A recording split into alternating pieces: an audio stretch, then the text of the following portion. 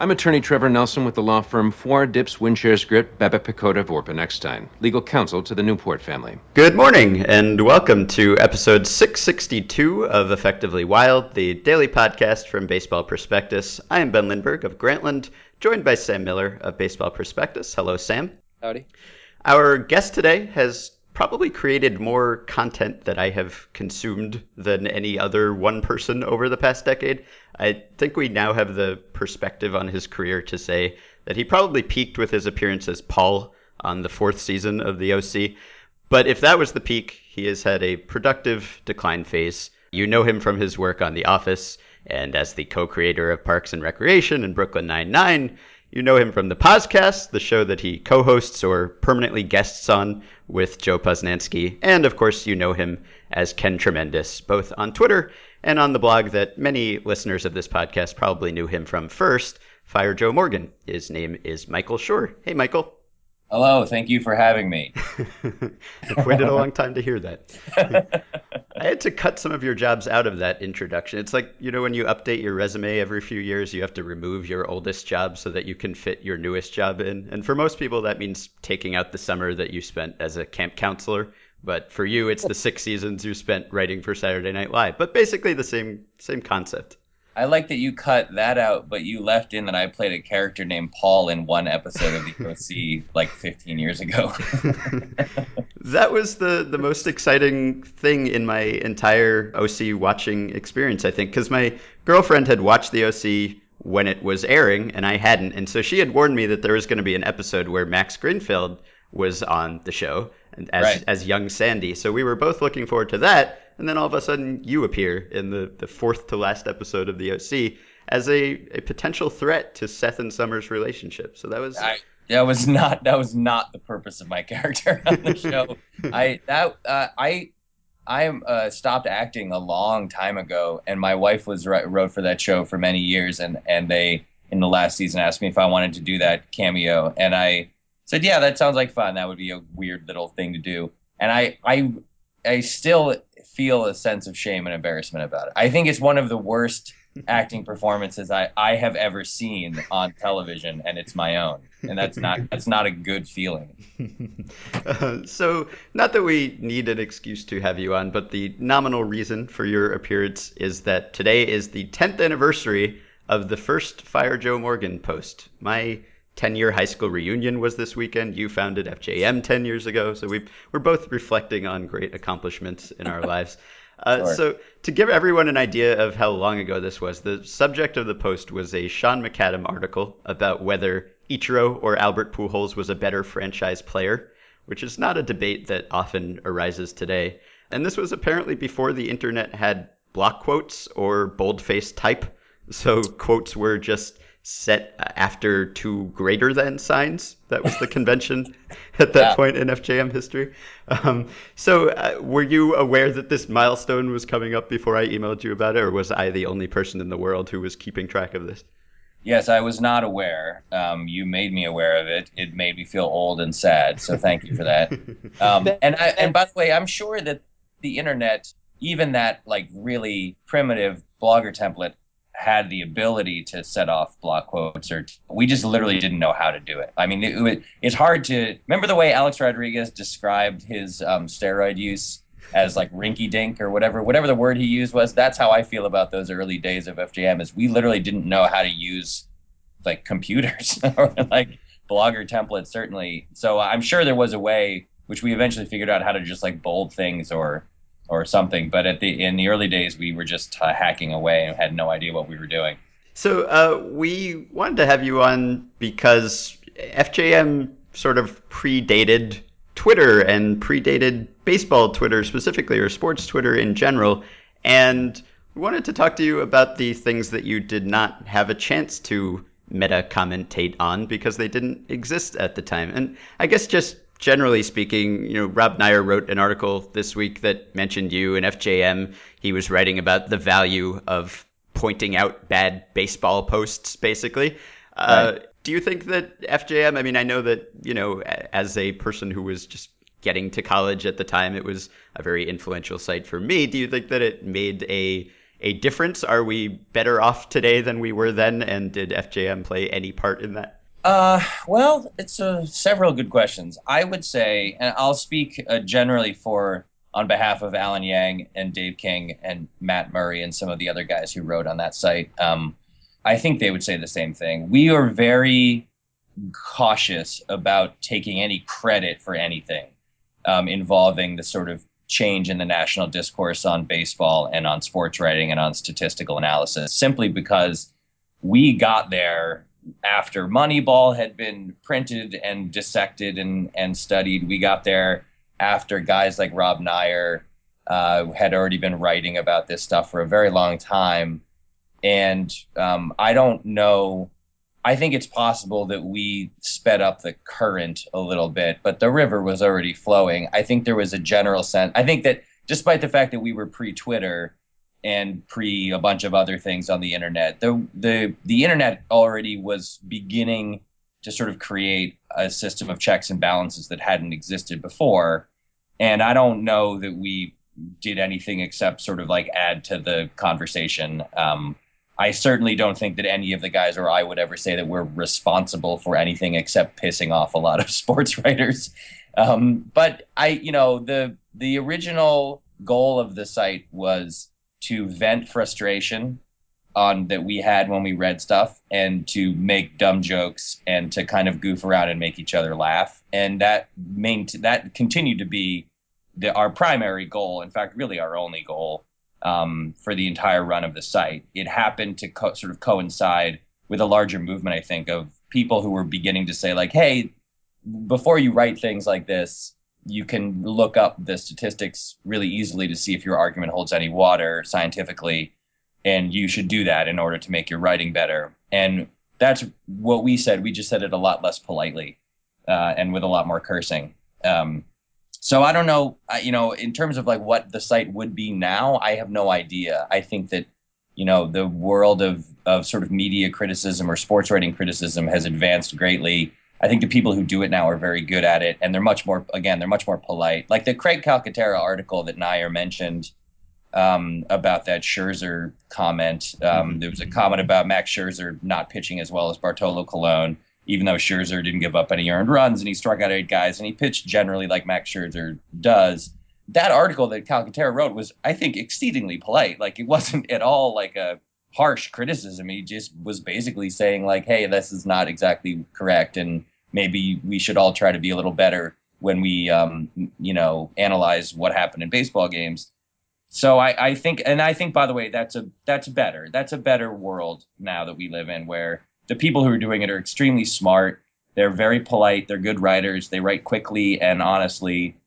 And I think that if we were still doing the site, we would just be an annoyance to the people who are trying to do it in a sort of better and more honest way. There's really nothing more unfair than asking a person about their own cultural impact. And it's only slightly more fair to talk about the person's cultural impact in front of them. But I will just very briefly say that, I think that philosophically, Ben and I maybe have the idea that nobody ever wins an argument. You never convince somebody by arguing with them and presenting well-reasoned facts in a rigorous way. That people just block that stuff out and they shape evidence into their worldview and such. So the only way that any minds get changed, in my kind of opinion, is that you see people you like who have opinions and you just sort of slowly copy them. And you start to think that that's the normal opinion. That's what normal people believe.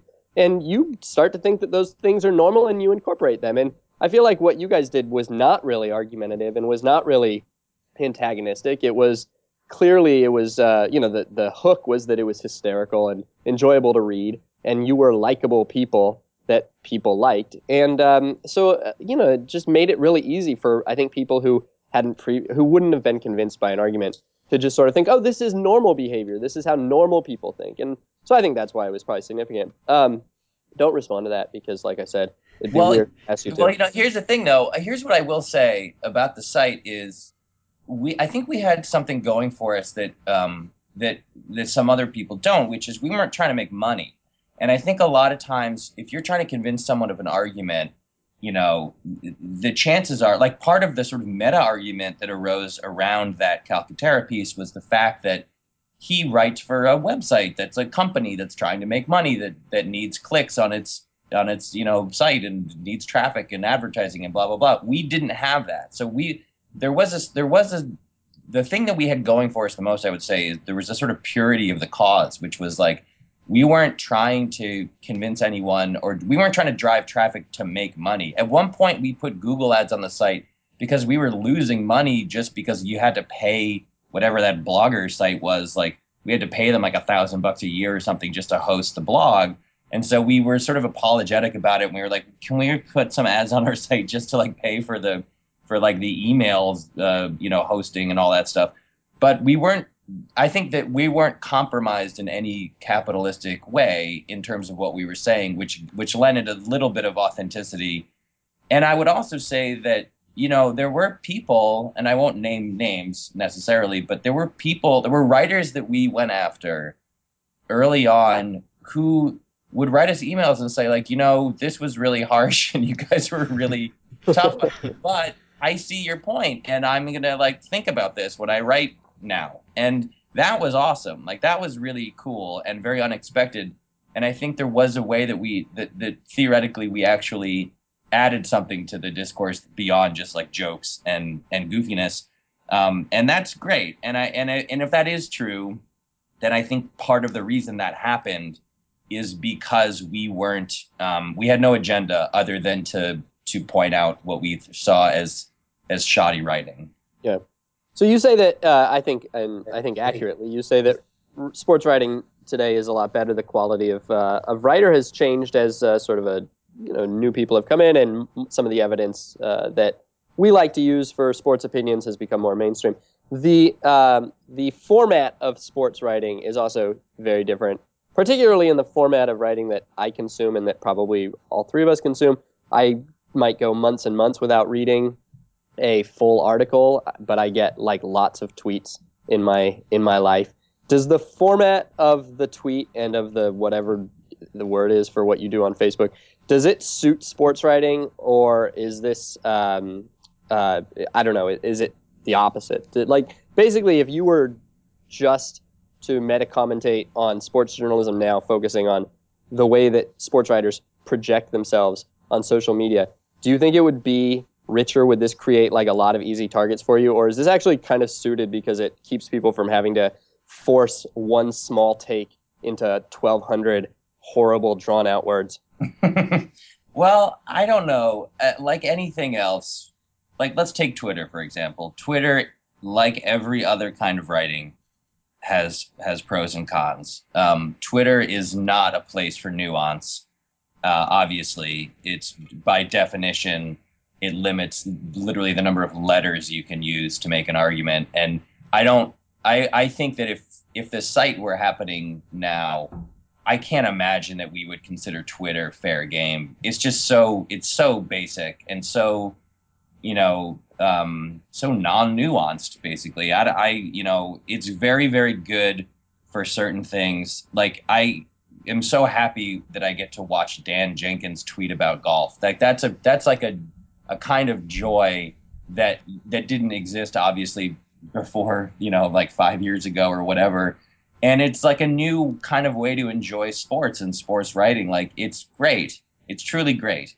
But also, it feeds into the kind of like hot take zone that we're all living in now, where people try to be as big and explosive and kind of controversial as they can. And it's only sort of magnifying that with its limited scope. And, I don't know. It's hard to imagine exactly how anyone could consider Twitter sort of fair game in terms of criticizing sports journalism, because it's not journalism. It's like individual sentences, I don't people, which again, that's not to say that people can't tweet dumb things. People tweet dumb things all the time, but I just don't.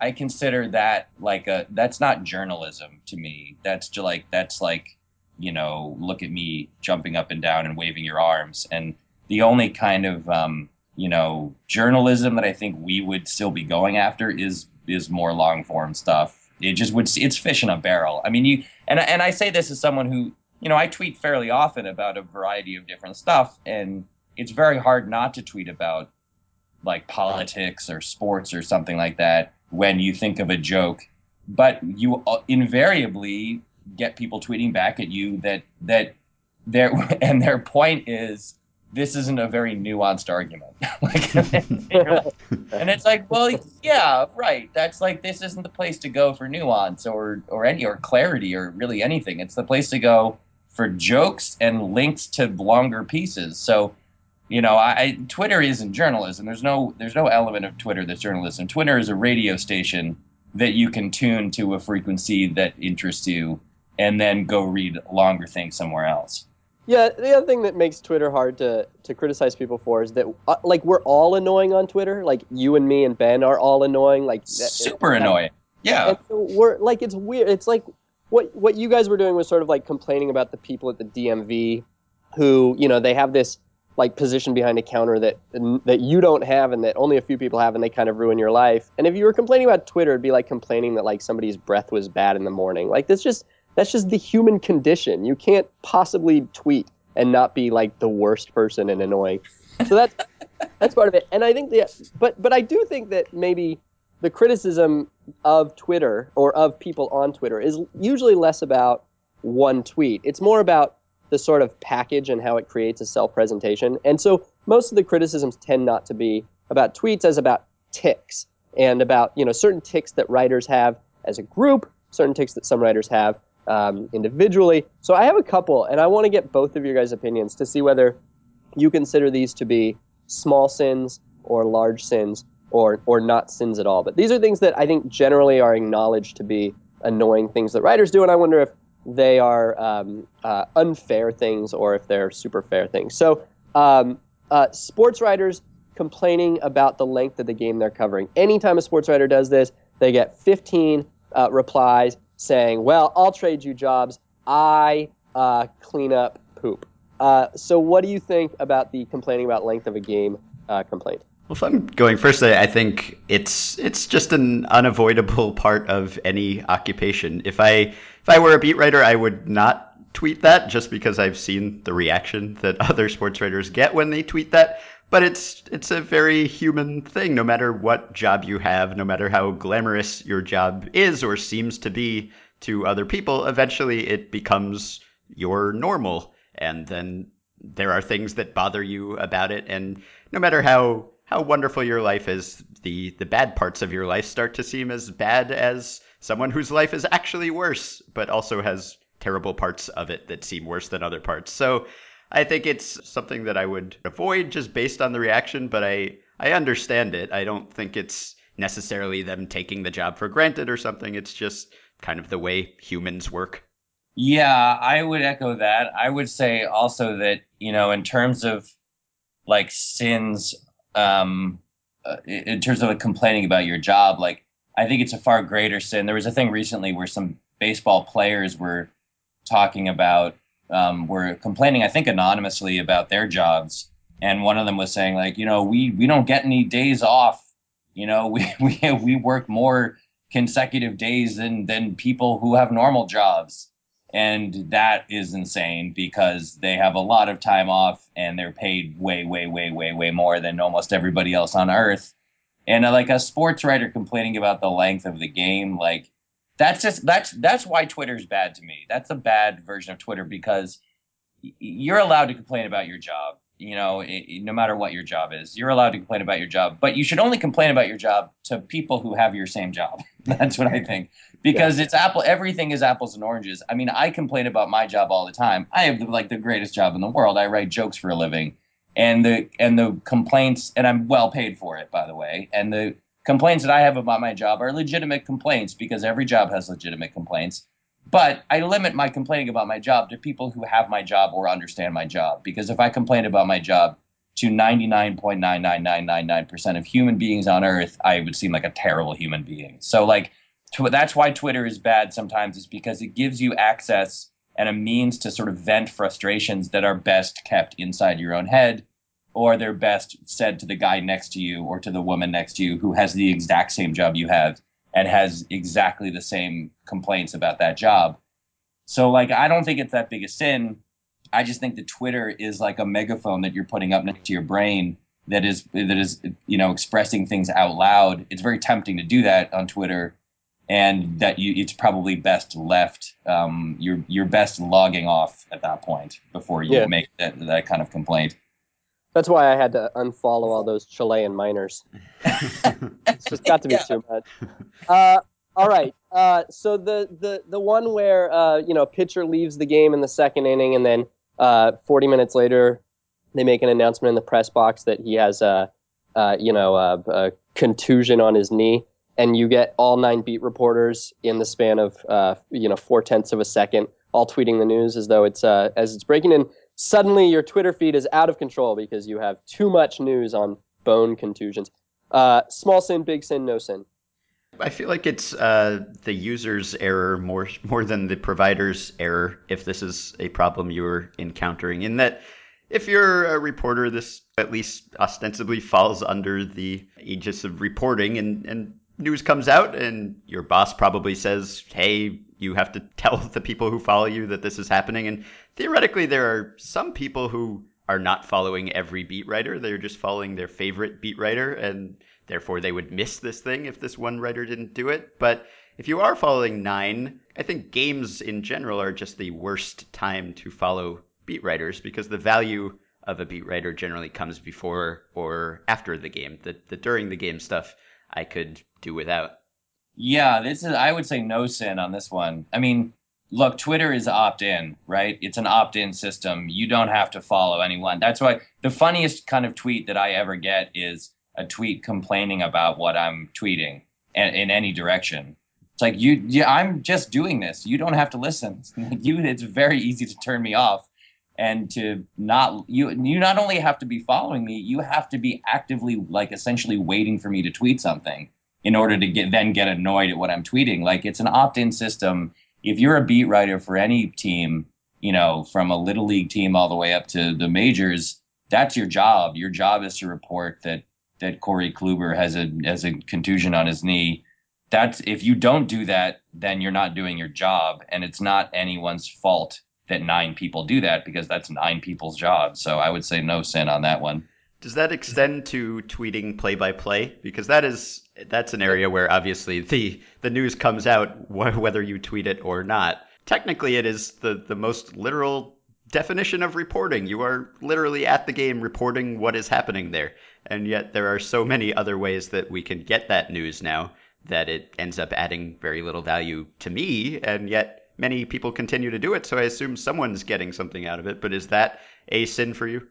For me, no, not at all. Look, it's hard to imagine a scenario where the only way that a fan of the Milwaukee Brewers could follow a game is by looking at a Twitter feed. It's very hard to imagine that scenario because you have internet access, right? So I don't know what the situation is, but like, it's not like there's a limited number of tweets. It's not like when we hit 30 trillion tweets, then Twitter gets shut down. Like, it's just a thing. It's a thing everybody can do no matter how much they want to.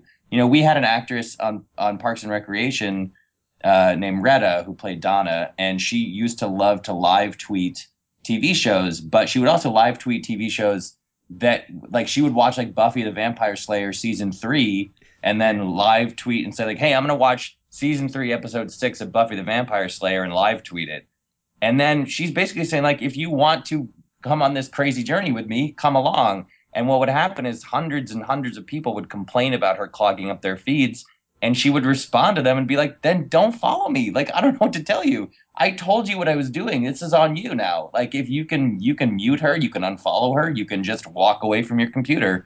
So I don't see any problem. Again, it's an unlimited resource. Everybody can tweet as much as they want. If it in any way contributes anything to anyone, then it's worthwhile. And obviously, if, like you said, if they're doing it, then someone's getting something out of it. So go crazy. I basically agree with that. I would say, though, that Retta is a little bit different, because I think people see their beat writers sort of as a public trust, public utility, I should say, in a way. They're dependent on them, and you don't want to be flooded by them. I mean, it would be like if the power company's like, what do you mean you're mad we're giving you more light than you paid for? We're going to give it to you in the middle of the night. It's free. Why are you complaining? Turn off your power if you don't like it. So I don't know. I mean, I I don't actually have any issue with this play-by-play thing, but given if your only choices are to unfollow your favorite beat writer or to quit complaining, quitting complaining is a very onerous thing to ask of a person. I don't think we should ever ask somebody to quit complaining. But don't you feel like, it's a very Darwinian sort of capitalistic system, right? Because if enough people get annoyed and complain or unfollow you or whatever, then you'll get that feedback and you'll stop doing it. Like if people are doing it, I feel like that must mean that some people like it.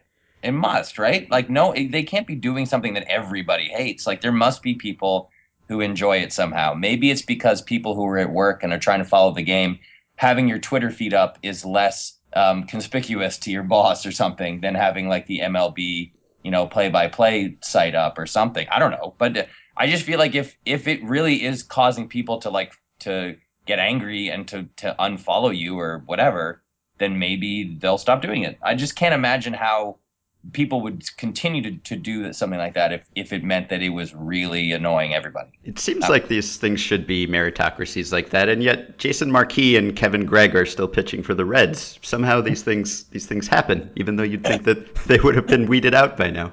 It's a strange analogy, but I like it. The spring training play-by-play is especially vexing because it is not information that is very easily accessible to people, and yet it is also way less important to most people. So you probably have a better chance of hitting on somebody who actually wants that information and a much better chance of hitting 1,000 people who are furious at you. But whatever, play-by-play, do it, don't do it. Your boss is making you do it anyway. You're not doing it for the clicks. You're doing it because your boss is making you do it. All right, so not sticking to sports. As we all know, if you don't stick to sports, you immediately get replies from people who suggest you stick to sports. Is there anybody in any job in baseball who should feel that they can't tweet about whatever political thing they feel strongly about? And does the dynamic change if they're idiots with bad political opinions?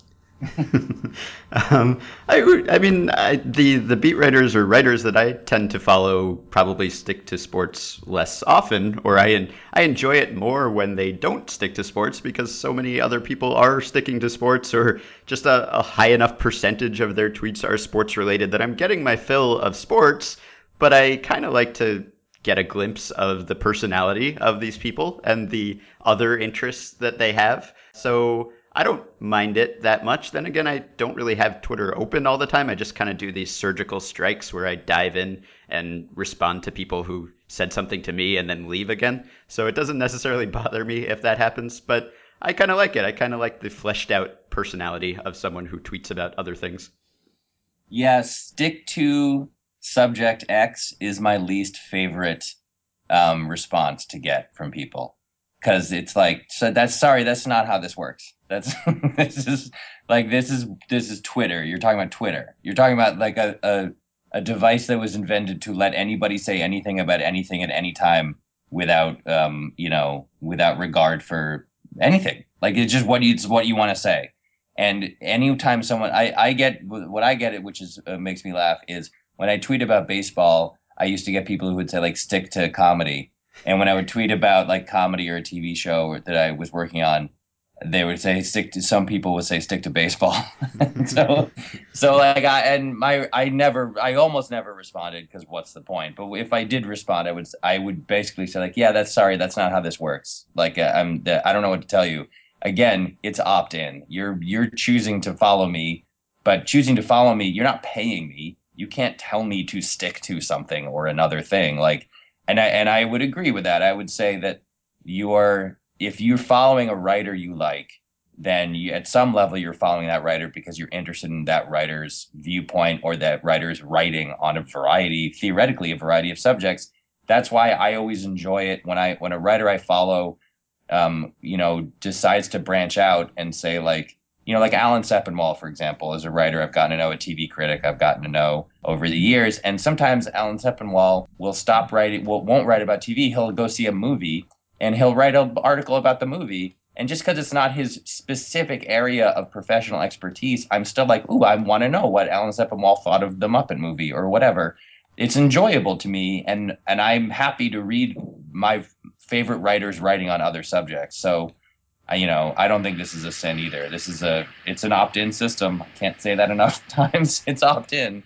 Yeah, it does seem like the theme of this is that the problems of this day and age are not the writers; they are us. We are the problems. Our reactions, if we have problems, are almost certain. I mean, there's an everything's amazing and nobody's happy thing going on here, right? And Sure. if you were to write a meta commentary blog in this day and age about sports journalism, it might actually almost have to be about reactions to sports journalism. It would be a meta commentary, reactions to sports journalism, because that's where you really see the illogic and the reactionaries and the over fervency and the basically insane lunacy of the unhinged sports fan. They are no longer writing 1,200 word, 3-dot columns. They are now replying to tweets with, exceptionally disproportionate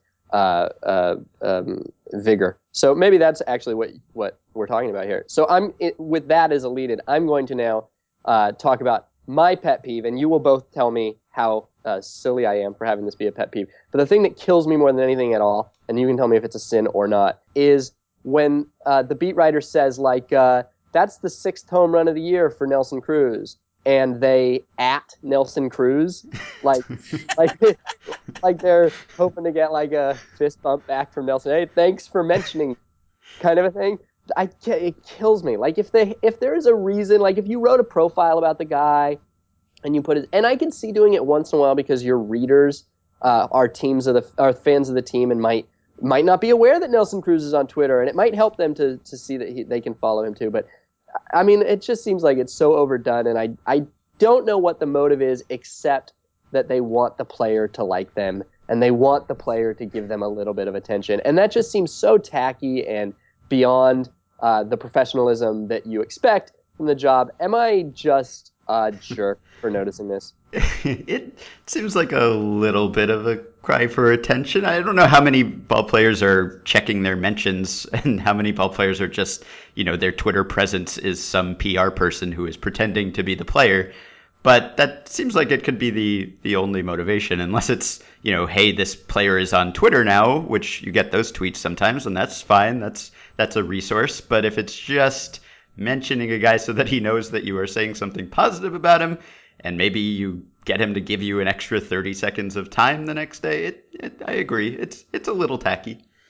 I hadn't considered that if you were a beat reporter and you were sort of trying to get in good with the players, that might be a motivation. I feel like there are certain people who think that it's just sort of proper like Twitter etiquette or like style guide etiquette or something to always at the person if you mention that person or something. I've had a couple times I've mentioned people by name, and then people have tweeted at me and said, like, why didn't you, that person's on Twitter, why didn't you write at, whoever?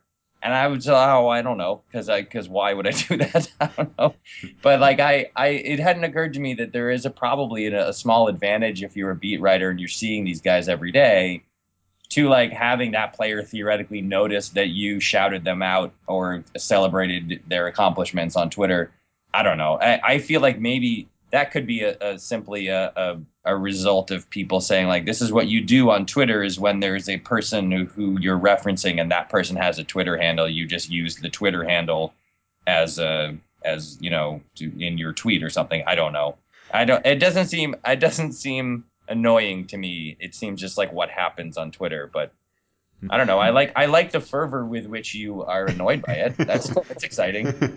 What is your stance on rumors and, breaking transaction news 7 seconds before the next guy? We did a segment over the winter on the show where we just pointed out rumors that really revealed nothing. They were just content-free collections of words posing as rumors.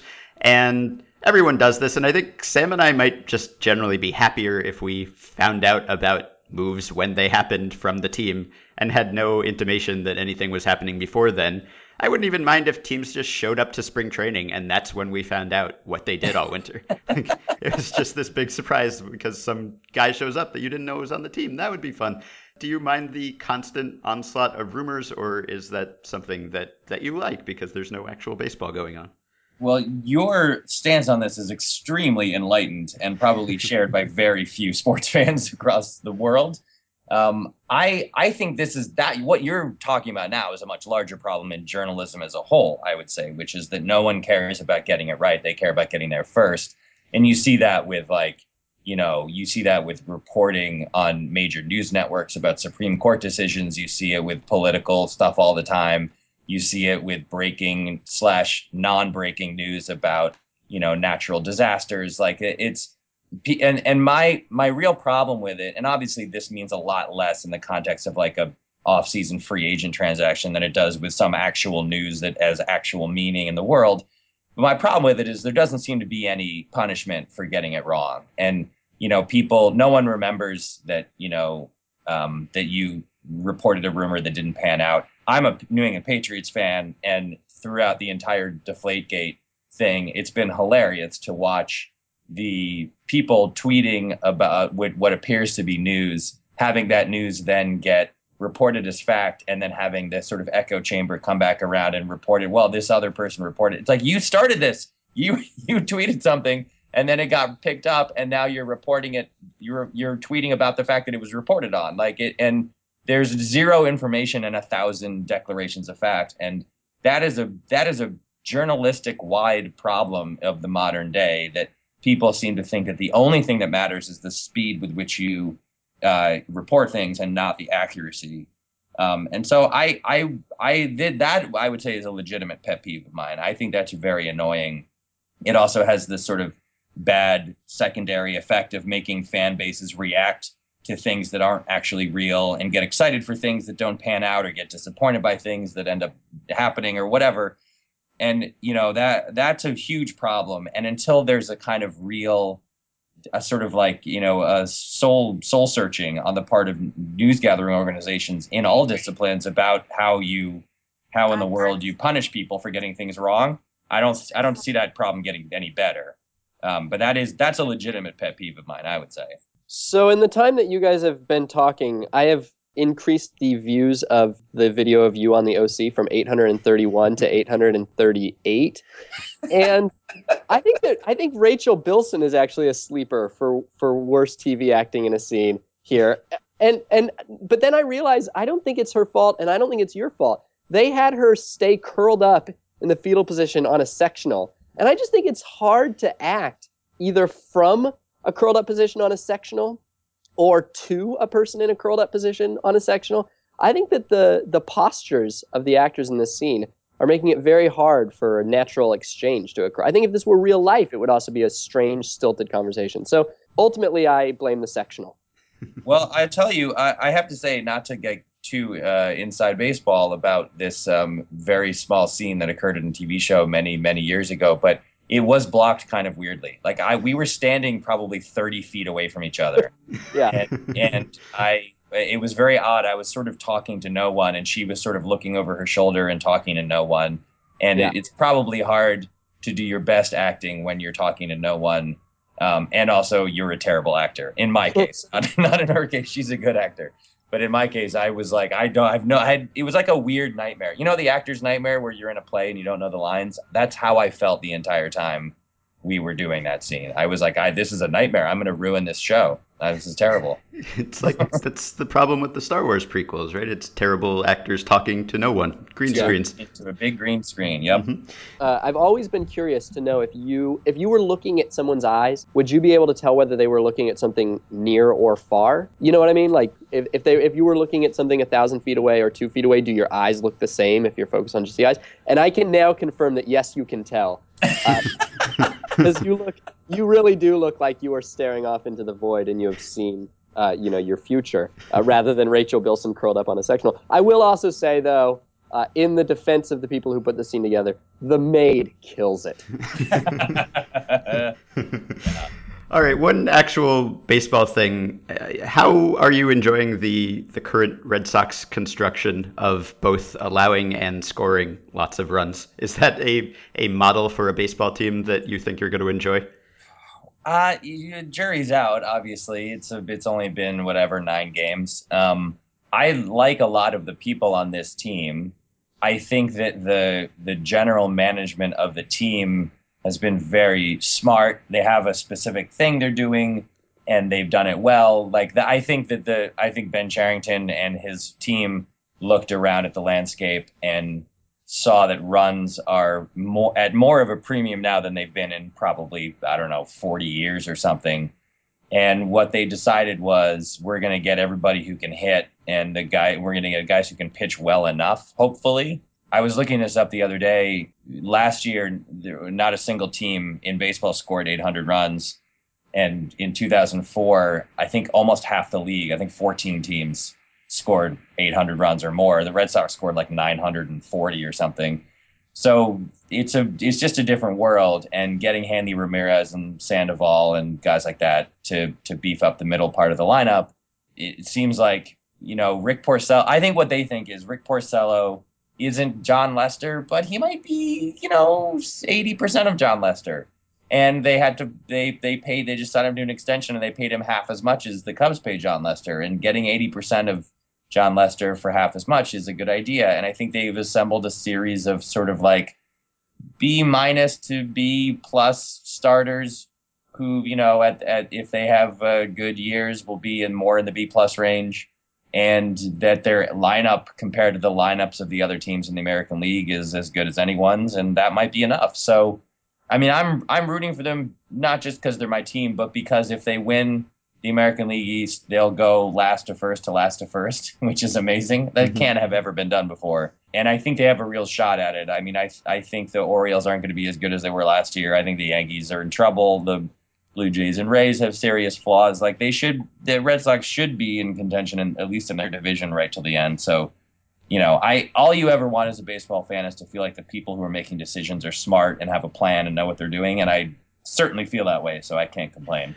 All right. Well, I know that a decade ago you guys didn't actually set out to get Joe Morgan fired. He seems like mostly a nice man. You just wanted to hear him a little less than you were hearing him at the time. And if that was your goal, I think that 10 years later it may finally have been accomplished. I don't know if you're aware of this, but Joe Morgan has been hosting a radio show / podcast for the last few years called Conversations with Joe Morgan, where he interviews luminaries like Tom Paciorek and Jesse Orosco, and surprisingly not Dave Concepcion ever. What? How is that possible? But it appears that the show has come to an end. I am on joemorganshow.com. It says all good things must come to an end. Friday, March 7th was the last Conversations with Joe Morgan show, and it says we are now considering the possibility of starting a daily short-form feature show with Joe Morgan. Please let me know if you would be interested. Are you interested? I'm not sure. Well, I was about to say I'm not sure Joe would want to talk to me, but the truth is he probably has no idea about the site or about anything or that we ever did or said. So I'll say I'm not interested just because I feel like the potential for awkwardness is fairly high since we've tried actively to have him lose his job for many years. I don't think I'm the ideal guest. But honestly, we've said this a million times before. I wish the site hadn't been called that. It really wasn't the purpose of the site. It was a very ill-considered thing to call it. We thought about changing it a million times. Honestly, even if we were going to do Fire Person X, Fire Tim McCarver would have been a better choice. Like, I wish it hadn't been called that. To this day, I wish that. So I harbor him no ill will. In fact, I would happily listen to Joe Morgan and Tom Paciorek and Jesse Orosco just talk about playing baseball. That sounds very interesting to me. Like, that sounds great. I would, that would be great. I would listen. I would subscribe. I just didn't like that he was the main analyst on the main national broadcast of baseball every week. That was my beef. Do you think there's a way that the main national analyst on a national baseball broadcast could be someone that you like and enjoy? Or is that just a job that precludes as someone that you would want to hear speak? It doesn't necessarily. I mean, it doesn't. It seems unlikely because they have a formula, right? And this is a formula in football and baseball and most sports. I think is they've got a play-by-play guy, and then the color guy, the analyst is like a former player. And former players aren't always the best guys to go to for like insightful analysis of what's going on. John Kruk isn't a huge upgrade from Joe Morgan, frankly. So like. It's not impossible, but as long as they sort of stick to that formula, it's gonna be hard. Like I don't really enjoy listening to Kurt Schilling, frankly, talk about it. Like sometimes he has very interesting insights and sometimes he doesn't. It doesn't look good, I'll say, for there to be a guy like, because the guys I would want to hear are not guys that are going to be, hired by ESPN. Except me, of course. You've been speaking to me. That's right. Yeah. You and Rob here. You guys, if you guys do the broadcast, I would enjoy that. Right. Okay. You can find Michael on Twitter at Ken Tremendous. Brooklyn Nine-Nine's second season is airing on Sundays on Fox. You must have tons of time on your hands with only one show on the air. How are you filling your days? Well, Brooklyn is done for the year, which is good. The last episodes are all edited and made look all pretty, and they're all ready to go. So this is the time of year when I get to relax a little bit. I'm going to my son's t-ball practice today at 4. That's exciting. Although I will say that he was put randomly onto the Yankees, which is causing a huge problem for me. Like the other day there were 2 adorable young children walking around my house in Yankee uniforms, and it was very troubling. And my son very sweetly keeps asking me, like, he says, "Are you still happy that I'm playing even though I'm on the Yankees?" And I say to him, "Of course I am, buddy. I'm just so happy that you're having fun and that you're trying hard and you're learning baseball and it's so great." And inside I'm saying, "No, I'm not happy at all. I don't like this." I'm very, very troubled by this. I just can't say that out loud to him. So I'm saying it to you now on this podcast. Okay. Well, I hope your father-son relationship survives this test. Thank you for joining us. It's been fun. Thank you so much for having me. From Milan. Can you guys hear me okay? Yeah. We can. Sound good. Excellent. I'm gonna cough real loud. Tell me if you can hear me okay. I'm gonna check the coughing out. How's that? Yeah, we got it. Looks All good right. looks good on my end. Good. Yeah, very digitally clear. All right. All right. I am recording this thing. I know that is not always a guarantee with your usual podcast partner. Yeah, you sound more technologically advanced already than Poznansky. So you guys do this every day, huh? We do every weekday. I was going to ask at what point did you begin to rue the day you made that decision doing a daily podcast? Before we began, definitely. It was supposed to be 10 minutes. The original idea was it was going to be 10 minutes, and anybody could bang out 10 minutes of whatever without any planning or thought, about Sure. it. So that was it. And then the first one was like 18 minutes, and as soon as we hung up, it was like we looked at each other and we're like, this is going to get bad. And within 30 episodes, they were 30 minutes each, and now they're usually 45, and they're awful. They're the worst part. This is the equivalent of beat writers complaining about a game going into the 10th inning.